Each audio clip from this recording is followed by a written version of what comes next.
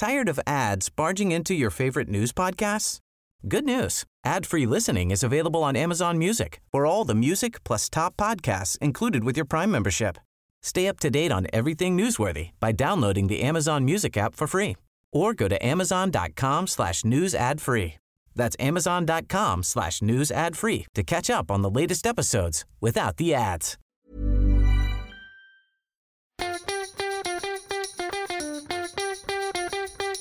From Barangaroo Studios, the AusBiz COB is the key stuff you need to know about the day in business and finance.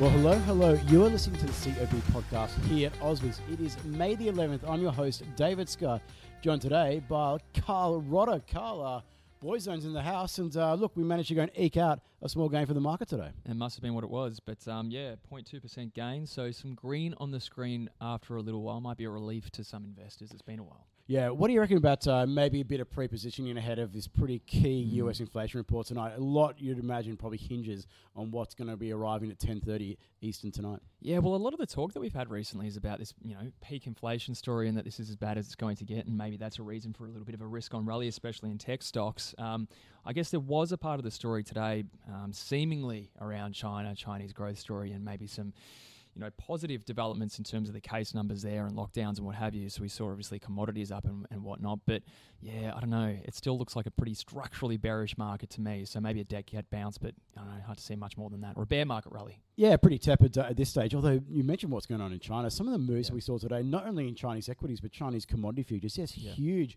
I know that there were some state-run media outlets that were starting to go and talk about A-shares and the equity market more broadly. Now, generally when that happens, anyone who remembers back to 2014 and the early stages of 2015, when that was last occurring, it was one of the mother of all bull markets. Of course, is it a bird? The bus followed soon after, I've got to say, but that was a momentous rally, and something to keep an eye on, because looking from a technical perspective, Chinese equities look pretty constructive here from a risk-reward perspective. Look, back to the local market here, looking across the market map, I know financials a bit of a laggard. NAB down over 4%. He traded ex-dividend today. CBA's got its trading update that will be released to the market tomorrow. It was the one and only of the big four to go and finish in the green. CSL, some news out when it comes to immunoglobulation. Are you thinking I say that right? Collection maybe could go and help its ways, of course, being a bit disrupted with the pandemic and the like. Yeah. And the REIT sector also coming to life. Long bond yields coming off the ball a little bit. Yeah, another thing that's been spoken about a lot the last few days, and I think it ties in with that inflation story, is that perhaps maybe yields have peaked a little bit, and we could see at least a bit of a rally in some of those growth names. So maybe a bit of a macro story underlying that strength in healthcare and REITs as well. Yeah, looking at the consumer sentiment index that came out from Westpac Melbourne Institute today, down over 5%, lowest level since the middle of 2020. Rate rises obviously not being welcomed by a majority of households. Well, no, and I would imagine a majority of households, or at least many of them, would never have experienced an interest rate rise. I posted on Twitter a few days ago that the last time that the RBA increased interest rates, I was just finishing high school. So there's a lot of people out there who are homeowners that wouldn't know what it's like to see a rate rise, and certainly don't know what it's like with runaway inflation. Yeah, giving away your age there, Carl. I can remember the last rate tightening cycle. I was an adult, and thankfully I got to go and get a lot of experience out of it. That's actually my view today, writing about what's going on when it comes to fixed rate mortgages. I've seen a few stories being bandied around about it's right now time the best opportunity to go and start fixing in your mortgage rate. Yeah, and I dare say that unless you think it's going to really be able to go and sustain probably like at least doubling, maybe even a tripling of mortgage rates, the housing market, if it can't do that, then the answer is probably don't look to go and lock in. Because I remember back in my banking days, after we saw the inflation genie out of the bottle, people were talking about that back in late 2007, 2008, and then the fixed rate break costs for those facilities. Oh my God! Some of the loan facilities I was looking at measured in the hundreds of thousands of dollars. So yeah, it's a lot has already been built into this particular market. So if you don't think that there's going to be even higher interest rates that are already priced in, maybe think about not going down that path. Don't try and fight the swaps market, right? Yeah, exactly right. A lot is built in right there. Look, across some of the individual names out there today, Link Administration, clear laggard. It was down 15.1%. It actually got halted. There was no news accompanying it. It came and gave an announcement back to the marketplace and said, look, we're not aware of any new information about our proposed takeover from Dye & Durham.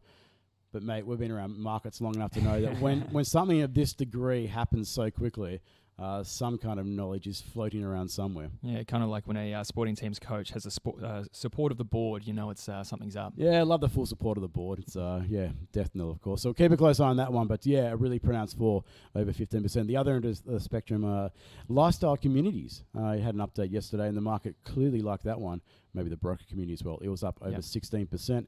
One of the other companies that went and updated us today was CSR. Trading update, lots of positivity when it comes to building materials in particular. High prices, right? But you've got to wonder how much of that good news is actually factored into these markets and to the pricing at the moment. So that's a question a lot of people are grappling with in that building materials space. So look, we thought it was opportune time to go and sit down with two experts today. Koshi did indeed. I need to talk to Carl Capolingua from Think Markets and Michael Wayne from Medallion Financial to get their views as to whether CSR was worthy of a buy, hold and sell in the current environment. Take a listen.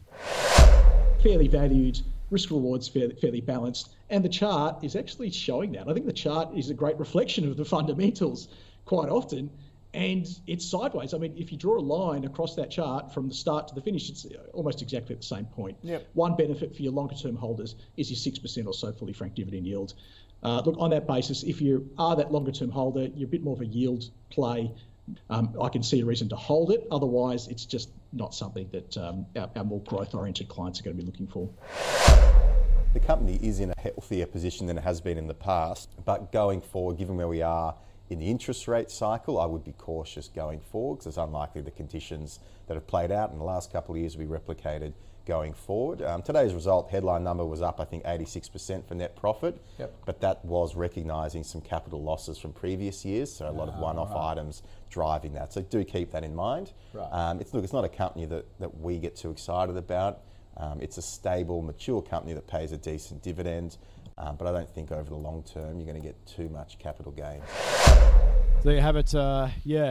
Not really enthusiastic, lukewarm at best. So, you've got to probably hold it. But if you're looking to buy, a little bit coy at this stage. As I mentioned, lots of good news price in that 12-month chart as well. If you look at CSR, it has been really struggling to go and push higher beyond the big gains we saw at the start of the pandemic and the year after that. So keep a close eye on CSR. Look, in terms of the information out there, Carl, if any guess who's going to win the federal election? At this stage, no. The betting market seems to be pretty in favour of Labor, but there was a few analysts coming out today sort of speaking that if it were held today, some of the polling in terms of electorate by electorate would sort of suggest a Labor minority government with the independents controlling the balance of power. So we could be potentially looking at, if that were to occur, pretty chaotic 3 years, I would imagine. Not necessarily great for public sentiment or even maybe investment markets, but take for that what you will. We've got 2.5 weeks to go. Yeah, speaking of which, I saw Rob Oakeshott not too long ago down at Chatswood on the shopping strip, backing it independent there. So, interesting to go and see his face. Of course,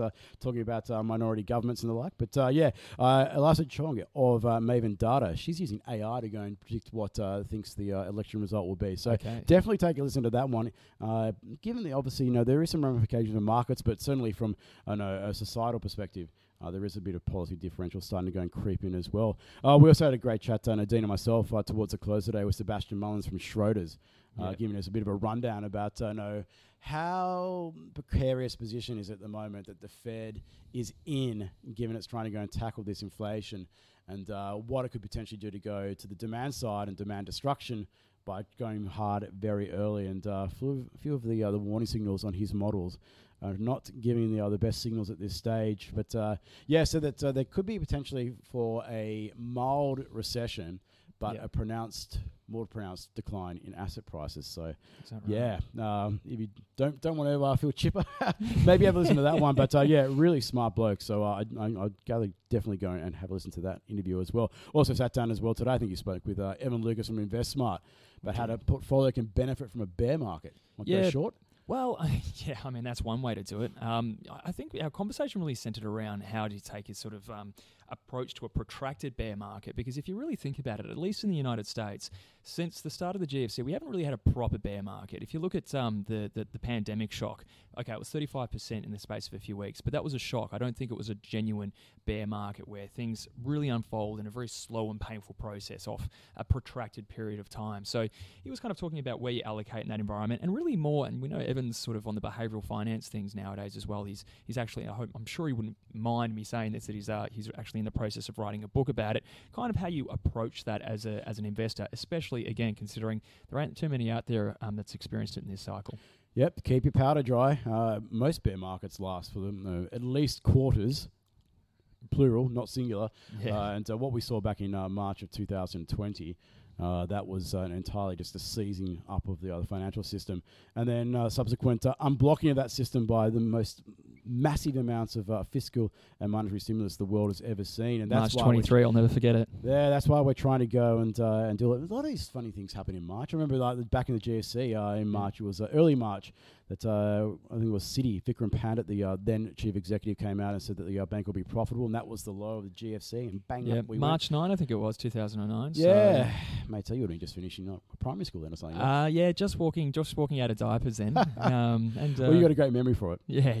Well, what do you say, mate? It's been a good chat, but yeah, lots more risk events ahead, so we'll keep a close eye. We saw that modest bounce, particularly in the tech side of the equation in the States overnight. Whether it can go and be extended tonight, well, you dare say it will come down to that inflation report at 10:30.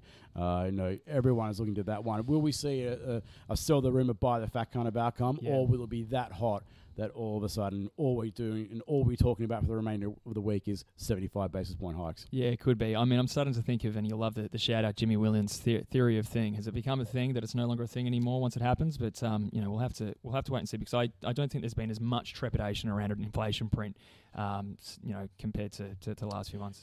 I'm still baffled why we're not talking about a slightly faster unwind of the balance sheet and less aggressive when it comes to the Fed funds rate. But no, that's the world we live in at the moment.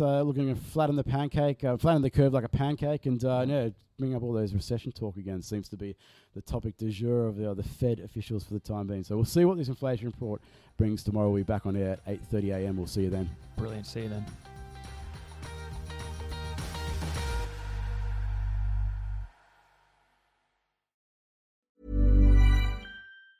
Tired of ads barging into your favorite news podcasts? Good news. Ad-free listening is available on Amazon Music for all the music plus top podcasts included with your Prime membership. Stay up to date on everything newsworthy by downloading the Amazon Music app for free, or go to amazon.com/news ad free. That's amazon.com/news ad free to catch up on the latest episodes without the ads.